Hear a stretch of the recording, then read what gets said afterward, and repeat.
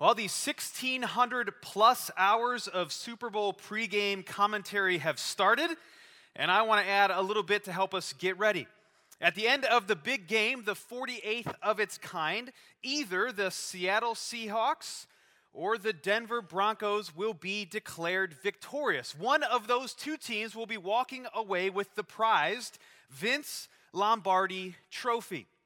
Now, of all of the coaches who've coached in the NFL, why does this trophy get named after Vince Lombardi? Well, Lombardi led his Green Bay Packers to the first two Super Bowl wins, 1967 and 1968. Sadly, 2 years later, in 1970, Lombardi suddenly died, and the NFL wanted to commemorate his victories and honor his memory, and so they decided to change the name of the trophy from the World Championship Trophy to the Vince Lombardi Trophy. And it made sense to do so because Lombardi is a legend. He's the best of the best. He was so focused on helping his guys learn the fundamentals of the game. The team that wins the Super Bowl wins because they focus on the basics. You know, you've no doubt overheard the story, in fact, the famous story of Lombardi, who after his team lost to inferior squad, gathered them together the next morning at practice and insulted them, embarrassed them by holding up the football itself and saying, "Gentlemen, this is a football." He was all about the basics. Lombardi wanted to help these guys get the fundamentals in place. It's reported that every single preseason, starting in 1959, that Lombardi would kick off his practices by reminding them of this very simple thing. For him, the fundamentals, a football, tackling, blocking, these were the things that mattered most, and he would risk insulting or even embarrassing his players to make sure that they understood these things. He did actually insult his players, by the way. We often hear about Lombardi holding up the football and saying this is a football, but we don't often hear about the response, the attitude of his players to that little announcement. One guy in particular, a particularly sarcastic guy, said in the middle of this is the football speech, "Hey, coach, can you slow down, please? You're going a little quickly for me." Even Lombardi said that he laughed at that after the fact. Vince Lombardi was a legendary coach, the best of the best, because he focused on the fundamentals. He went back to the basics. This is the second week of a 12-part series called I Am a Disciple, the walk of a Christ follower. We're studying the New Testament epistle or letter that goes by the name 1 John. Now, you can start making your way in your New Testament, the end of your New Testament, to 1 John, and to the outline provided for you in the weekly welcome. Now, I encourage you to take notes, because taking notes helps you to engage. Taking notes allows you the opportunity to write something down that strikes you, and especially I'd encourage you to take notes when we do a series like this, because we're marching through a book of the Bible, and so you could compile a whole bunch of notes over the course of these 12 weeks that you could refer back to whenever you come back to this section of Scripture. But that's not even all. The last reason that I would encourage you to take notes is because there will be a test. Actually, there will be 3 tests. If you were here last week, you'll remember that Pastor Jim summarized one of the ways that John, the author of this letter, seeks to help us to evaluate our walk as disciples, as Christ followers. He told us that there are 3 tests in 1 John. There's a theological test that has to do with what we believe about Jesus. There's a moral test that has to do with matters of obedience. And there is a social test that has to do with how we treat one another. For John, who is a stark, call it what it is kind of guy, the importance of these tests isn't shown in the normal grading system of A, B, or C. Instead, this is a pass-fail sort of exam. By the time that you get to the end of this letter, you should know whether you're in God's family or not. And these tests are designed to make that plain. But you can rest assured, because today we don't actually get to the tests yet. So no pop quiz for today. We'll be getting to the tests in subsequent weeks. Instead, John, being a good and gracious teacher in our passage for today, spends some time helping us to prepare for these tests. And he does so by taking us, note the Lombardi-like sermon title, back to the basics. Now, my guess is the minute that you saw the sermon title or you hear me reference it as back to the basics, there are some of us here who would get a little bit insulted by regularly being told that we need to go back to the basics. Some of us would want to respond like that player on Lombardi's team, hey, can you slow it down? Really? Do we really need to go back to the foundations again? Can't we go on to some of this deeper Christian stuff? What I find funny about that response is that most of the time when people say, can we go to the deeper Christian stuff, they actually mean let's walk through a book of the Bible, the very thing that we're doing in this series. And so if you're insulted at all by being told that we need to go back to the basics, then you need to realize that this is John's strategy in this book as a whole and in this passage in particular. He goes back to the basics, the fundamentals, to help all of us prepare for these big exams, to get honest as readers about whether or not we're really walking with Jesus at all. So we're following John's lead and we're going back to the basics in 1 John 1, verse 5 through chapter 2, verse 2. And to organize this section, I've broken it down into 3 questions that we can help us evaluate our walk. 3 questions to help us evaluate our walk. So follow along as I read these verses for us. 1 John chapter 1, verse 5 through 2:2. John writes, "This is the message we have heard from him and declare to you. God is light. In him there is no darkness at all. If we claim to have fellowship with him and yet walk in the darkness, we lie and do not live out the truth. But if we walk in the light as he is in the light, we have fellowship with one another, and the blood of Jesus, his Son, purifies us from all sin. If we claim to be without sin, we deceive ourselves, and the truth is not in us. If we confess our sins, he is faithful and just, and will forgive us our sins and purify us from all unrighteousness. If we claim that we have not sinned, we make him out to be a liar, and his word is not in us. My dear children, I write this to you so that you will not sin. But if anybody does sin, we have an advocate with the Father, Jesus Christ, the righteous one. He is the atoning sacrifice for our sins, and not only for ours, but also for the sins of the whole world." 3 questions. Question number 1, what is your attitude toward God's character? What's your attitude toward God's character? Bart Ehrman is a New Testament scholar who teaches at the University of North Carolina at Chapel Hill. Now, I'm guessing that you don't pay a lot of attention to New Testament scholars. You're not following them with great interest, but it is possible that you've heard his name. And that's because Bart Ehrman has a very interesting story to tell, and he has done so in several New York Times best-selling publications. He recounts the story of coming to Christianity, his conversion to Christianity as a teenager, and then his subsequent interest in his faith, and especially in the Scriptures. Now, he went on to get biblical studies training at several conservative evangelical institutions, and then finally to get a PhD in New Testament from Princeton. He's a smart cookie. Now, somewhere along the way, he lost the fired-up faith of his earlier years. Now, if you know anything about his books, you might be tempted to think that Bart Ehrman lost his faith because of his view of the Bible. In specific, as a New Testament scholar, Bart Ehrman argues that there are lots of errors in the Bible and that the manuscript evidence that we have can't be trusted. These are his alleged claims. Now, as Ehrman has thought all of this through, he's put this in these popular level books for all of us to digest. Since most of his books are about this, you would be probably right in thinking that this is the reason why he lost his faith. But you'd also be wrong. Bart Ehrman didn't lose his faith because of his study of the Bible. Bart Ehrman lost his faith because of his view of God. In a less well-known book called God's Problem, Ehrman corrects the common misinterpretation of his loss of faith. He clearly says in that book that he doesn't believe in God anymore because God's got a problem, and that's the problem of evil. As he looks around our world and sees the horrendous suffering and he looks in his own life and sees his own suffering, he has come to the conclusion that God can't possibly be good in the face of all of that evil. And so as a result, Ehrman has opted to be an agnostic who wants to believe.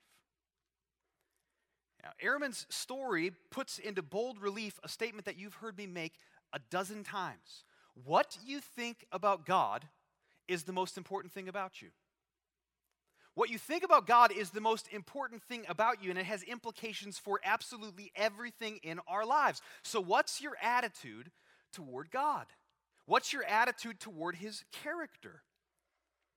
Again, it's a basic, but it's a penetrating question. And it's the question that verse 5 of chapter 1 forces us to ask. Look at this verse again. John writes, "This is the message we have heard from him and declare to you, God is light.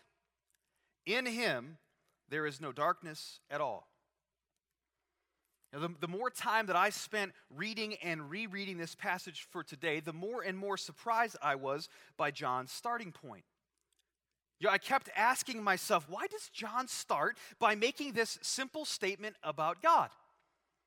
Well, it's pretty simple. If we don't understand about whom we're talking, then we don't know what we're talking about. This could be made really clear really quickly by reminding you of the comedy sketch by Abbott and Costello. Do you remember the Who's on First comedy sketch? This is totally ridiculous. I'm laughing, but I'm also extremely frustrated because I just want to jump in and I want to introduce some definitions and start pointing at some of these guys and say, this is who he's actually talking about. If we don't know whom we're talking about, then we don't know what we're talking about.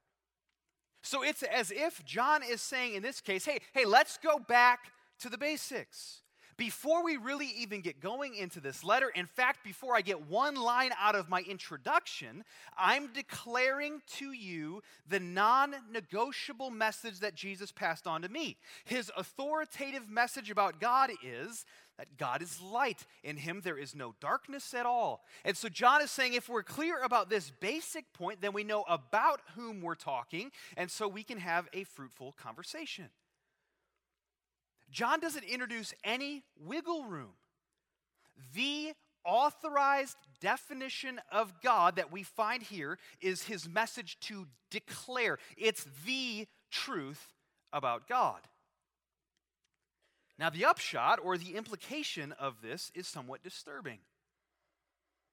We don't get to make God in our own image. Instead, we have to receive God's authoritative message about himself. What's your attitude toward that truth?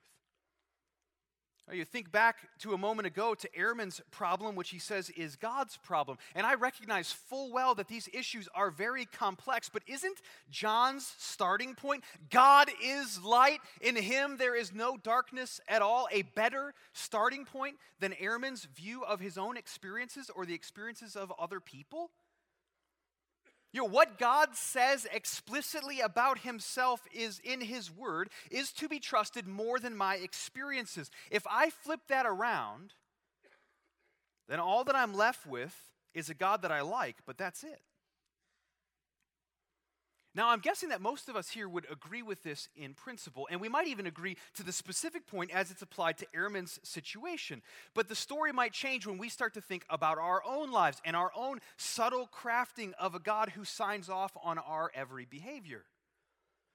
You start to think about the kinds of things that all of us are facing in life when it comes to certain kinds of issues like business integrity, or marriage, or sex, or living with a boyfriend or girlfriend, or money issues, or submission to authority, or relational conflict, or in a whole host of other kinds of issues, we have a tendency to redefine God, who he is, what he thinks about these things, what he says about these things explicitly. Sometimes we even act like we don't know him at all. We function differently than what we believe. And in the process, we do ourselves a favor by letting ourselves off the hook, but in the end, we're only left with ourselves.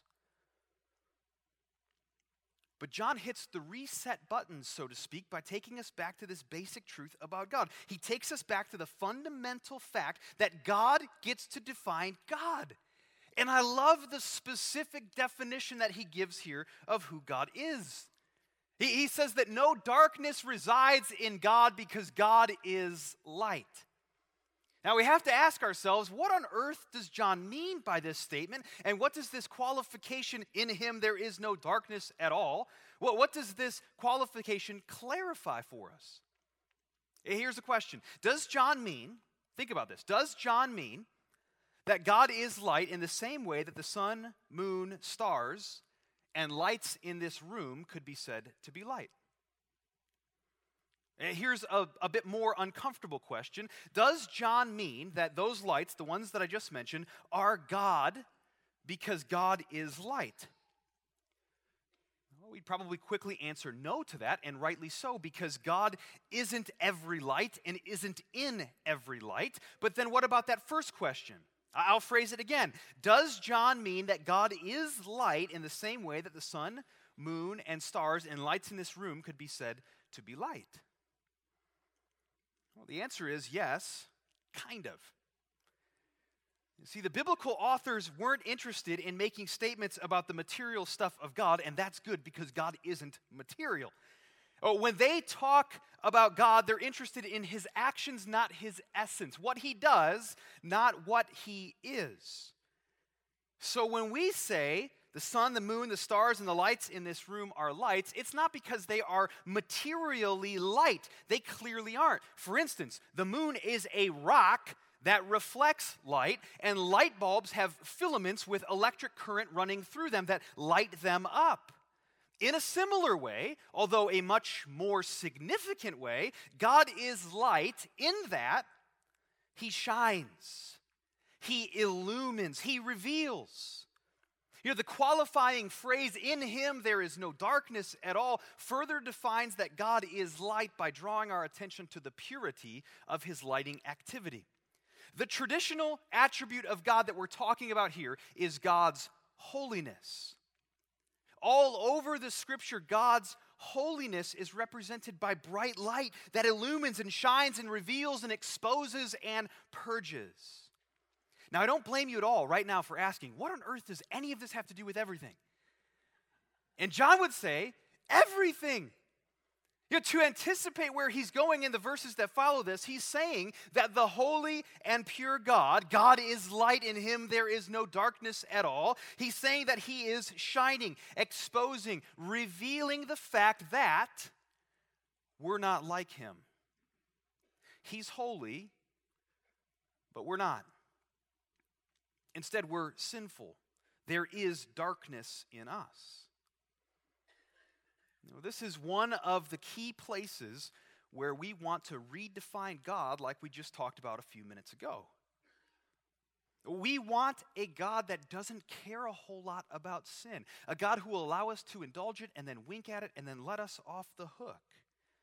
But God is light.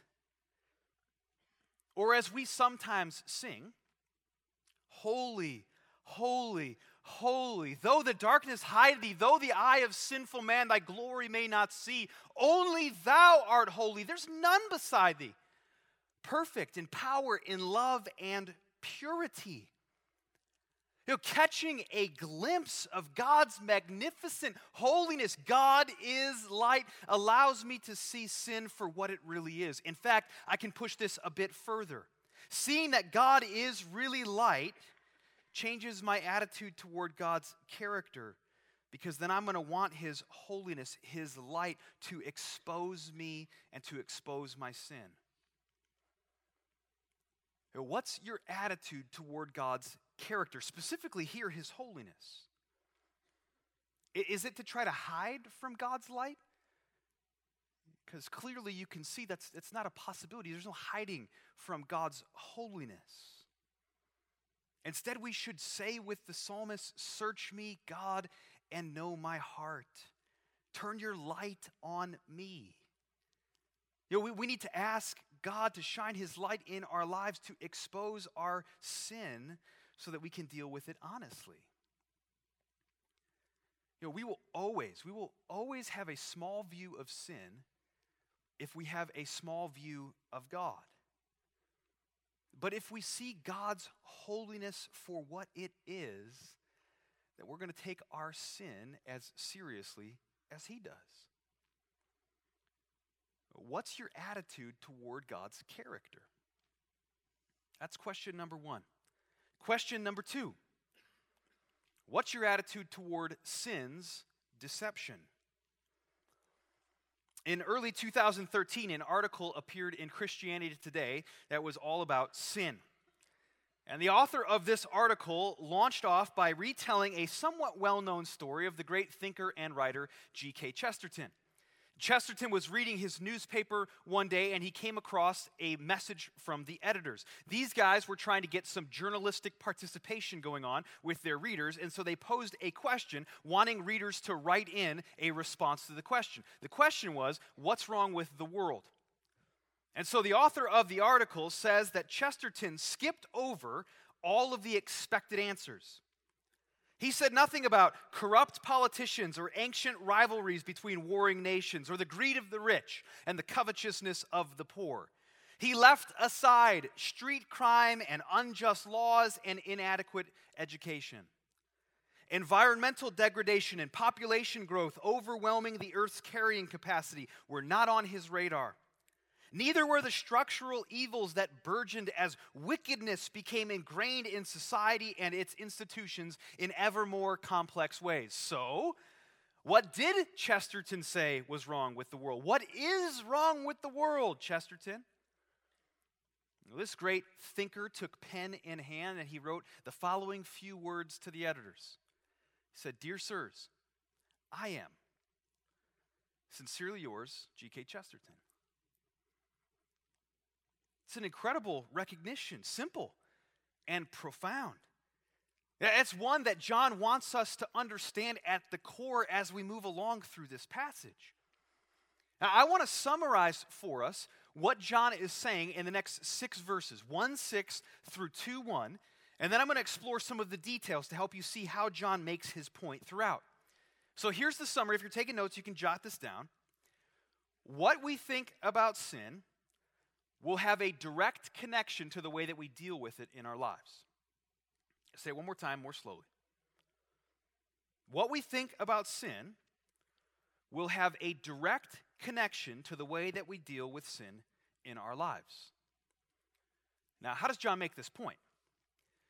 I want you to listen as I read these 6 verses for us and see if you can observe the way that John structures this thing to draw this point home. Chapter 1, verse 6, he says, "If we claim to have fellowship with him and yet walk in the darkness, then we lie, and we do not live out the truth. But if we walk in the light as he is in the light, then we have fellowship with one another, and the blood of Jesus, his Son, purifies us from all sin. If we claim to be without sin, then we deceive ourselves, and the truth is not in us. But if we confess our sins, then he is faithful and just, and will forgive us our sins and purify us from all unrighteousness. If we claim we have not sinned, then we make him out to be a liar, and his word is not in us. My dear children, I write this to you so that you will not sin. But if anybody does sin, we have an advocate with the Father, Jesus Christ, the righteous one." Now, did you observe, either because you saw it in the text or because you could tell the way that I emphasize things, how John makes connections between all of these statements? Did you notice or did you feel the way that John proceeds from one thought to the next? Well, what we have in these verses is a series of statements called conditional sentences or if-then statements. A conditional if-then sentence means that each part will only happen if the condition is met. So the if-then structure forms the summary statement that I just offered to us a moment ago. Let me rephrase it using John's if-then structure. He says, if we think about sin rightly, then we'll deal with sin rightly in our lives. Now, John actually develops several different contrasts throughout these verses, and within each of these contrasts, he has multiple conditional statements, and so as you're reading this along, it's a little bit difficult, a little hairy to sort out which ones go with which ones after I've actually even isolated them correctly. So, to help us, here's a diagram that puts these contrasts into their parts. Now, I want to draw your attention first to the left side of the diagram. This side is concerned to show inappropriate ways to think about sin. There are, according to John, 3 different claims we could make. Well, we could deny that sin breaks fellowship. That is, God doesn't think it's a very big deal. Or we could deny that sin makes us guilty. Or we could deny that sin is our specific, our personal problem. Now, those 3 claims lead directly to 3 results. John says, if you say these kinds of things, then you're lying. You're deceived, and you're making God a liar. So in short, on this side of the diagram, we're saying sin doesn't affect me, and God is saying that's simply not true. You're not being honest about sin or about its consequences. Now, if you move over to the right side of the diagram, we see that this side is concerned with an appropriate response to sin. Again, there are 3 activities in relation to sin here. We can walk in God's light, that is, allow His holiness to expose us. We can confess our sins. And thirdly, we can appeal to Jesus, the advocate.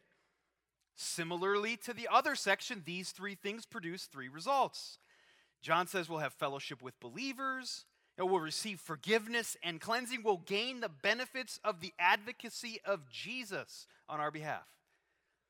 So in this case, on the right side of the diagram, we're saying sin does affect me, and as a result, I want to agree with God. I want to deal with it rightly, and I want to walk with Him. Does this all make sense?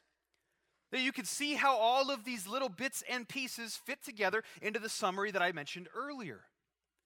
John wants us to recognize that what we think about sin has a direct connection to how we deal with sin in our lives. If we recognize the deception of sin, then we'll deal with it appropriately. And the practice that John gives us for undermining sin's deception is found in verse 9. The second set of contrasts, the right side of the diagram. John encourages us to get honest through confession as the means to undermine sin's deception. Take a look at verse 9. If we confess our sins, He is faithful and just and will forgive us our sins and purify us from all unrighteousness. The practice of confession is a matter of honestly facing sin head on daily so that you can receive cleansing from God and as a result walk in the light. Now, I'm guessing that many of us practice confession on a regular basis in some way, but to help others of us be able to do that, I want to share a couple of ideas for you. And you'll often hear us say, when we talk about these kinds of things, that you can take or leave these specific suggestions, but you can't take or leave John's talking of the confession of sin as the way to unearth sin's deception. He says this is how this works. We need to confess our sin. We must do that, but you don't have to do it this way. Okay, so I have heard someone say that we should keep short accounts with sin, which means that we need to deal with it quickly and specifically and comprehensively. Quickly. I would suggest that you don't allow a 24-hour period, a day to go by before you've dealt with sin before God. I normally am doing this in a personal quiet time in the morning, but this could just as easily be done at any given point in the day. The point is to deal with sin quickly so that it doesn't take root in our lives. Second, specifically. It's very easy when you're praying, you've probably had this experience, just to say, God, I've sinned, please forgive me. But it's a very different experience when I say, God, I sinned by making that conversation all about me. Or God, I sinned by neglecting that opportunity to serve my spouse. Or God, I sinned when I exploded in anger. Or I sinned by exaggerating to make myself look good. Or I sinned by lusting after that person. Or I sinned by deceiving my friend. Or I sinned by disobeying an authority, or I sinned by gossiping about so-and-so. The more specific we get in our confession, the less deceptive sin gets. So we want to be specific. Third, comprehensively. In this category, we're not We're not just going to do a simple confession. We're actually propelled past a simple confession to deal with the fallout. We go back to the people that we've actually offended, sinned against, or neglected, and we confess that sin to them as well. In this case, we want to put sin to death. We don't want to just simply scratch the surface. Now, according to 1 John 1:9, this practice of confession that's specific and quick and comprehensive results in something incredible. It results in forgiveness and cleansing from God. Forgiveness and cleansing from God. I have a confession to make. Over time, for whatever reason, partly because of over-familiarity, I started to treat this whole confession thing as very mechanical rather than relational. I could just very quickly identify sin and confess sin and take for granted the reception of forgiveness. God does that. That's what he does. So I can confess it and he will forgive me. But something particular jumped me out back into the gratitude zone, recognizing the weight of this thing that God gives me, forgiveness and cleansing. I was hearing somebody teach through the Old Testament book of Numbers, probably a surprise to most of us. And as this person was walking through the book of Numbers, he kept pointing out this specific phrase that said, and his sin will be forgiven. In fact, he expanded it to include Leviticus as well. If you read through the books of Leviticus and Numbers, you cannot miss the overwhelming number of times that it says, and his sin will be forgiven. Forgiven, forgiven, forgiven, forgiven. And somewhere in there, the gift and the grace of this struck me as if for the first time all over again. Think about this. God is light. In him, there is no darkness at all. People are sinful. In them, there is darkness a lot.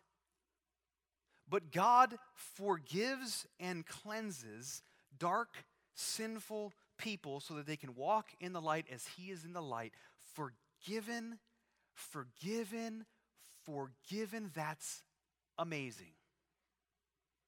God is so gracious. You know that you have a right attitude towards sin's deception if you can call it what it is, name it, sin, and get specific about it, and confess it, and then receive forgiveness. Those are all indications that you're walking in God's light. 3 questions.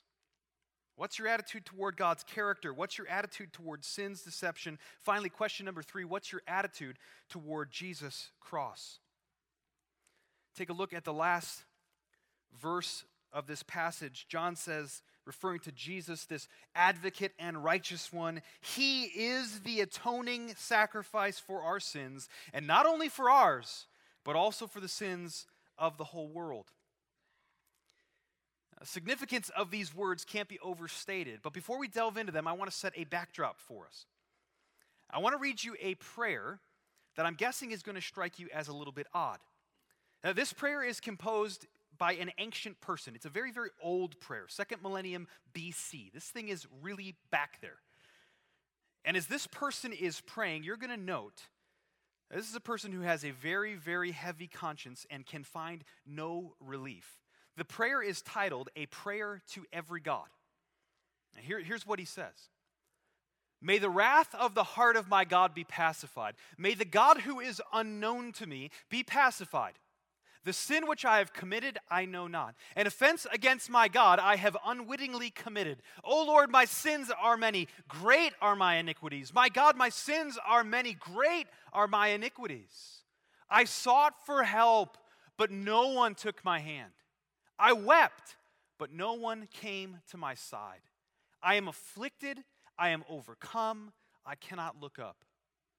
How long until the anger of thy heart be pacified? Of all men who are alive, who knows anything? Unknown God, my sins are 7 times 7. Forgive my sin. Now, after I got done reading that, I thought to myself, I got to give this guy some credit. Now, this is a person who clearly takes his sin seriously and recognizes the need to confess it. And in that sense, he's a whole lot better off than the vast majority of people living in our so-called enlightened world. But he's also got some serious problems. He doesn't know to whom he's praying, which means he doesn't know whom he's offended. He doesn't know quite what the offense is, even though he's willing to call it sin and iniquity. And he also doesn't know what it will take to satisfy the offended party. So with intense emotion and a heavy conscience, he's crying out for help and forgiveness, but he doesn't know if anything can actually change. How is this different from what we find in 1 John chapter 1?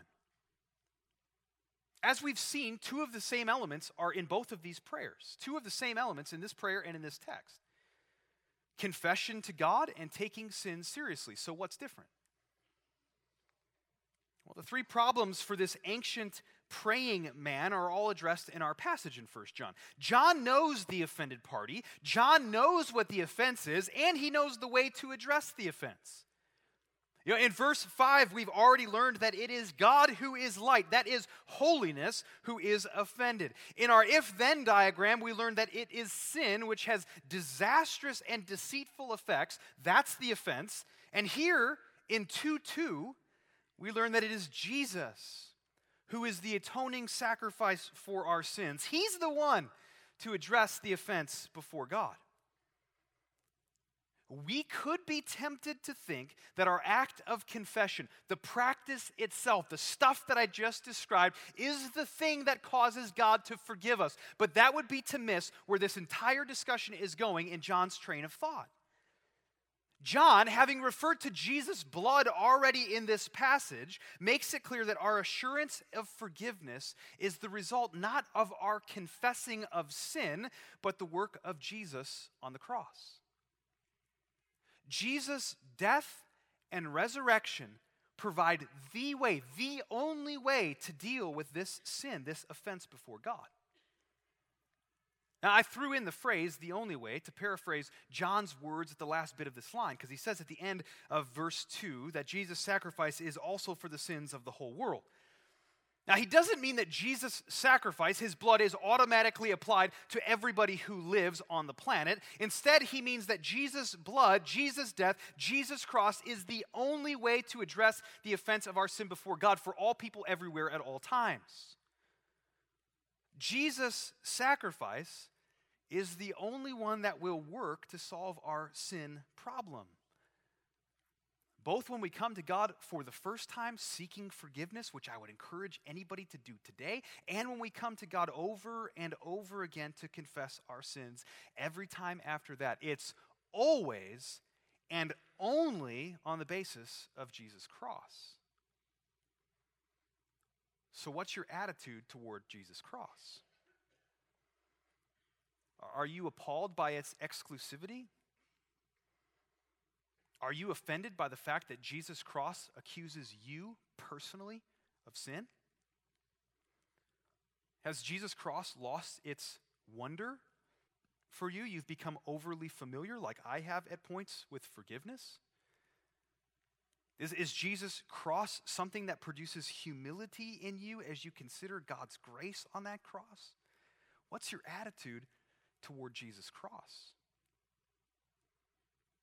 It's an appropriate question to ask, especially as we approach our time of communion, a time focused on Jesus' sacrifice on that cross. It's John's purpose to take us back to the basics in this passage. He takes us back to basic things, God and sin and Jesus. You're walking in the light. You're a disciple if you're saying, expose me in the light of God's holiness. And you're saying, forgive me in the overwhelming gravity of my sin. And thank you as a remembrance, a response to Jesus' cross.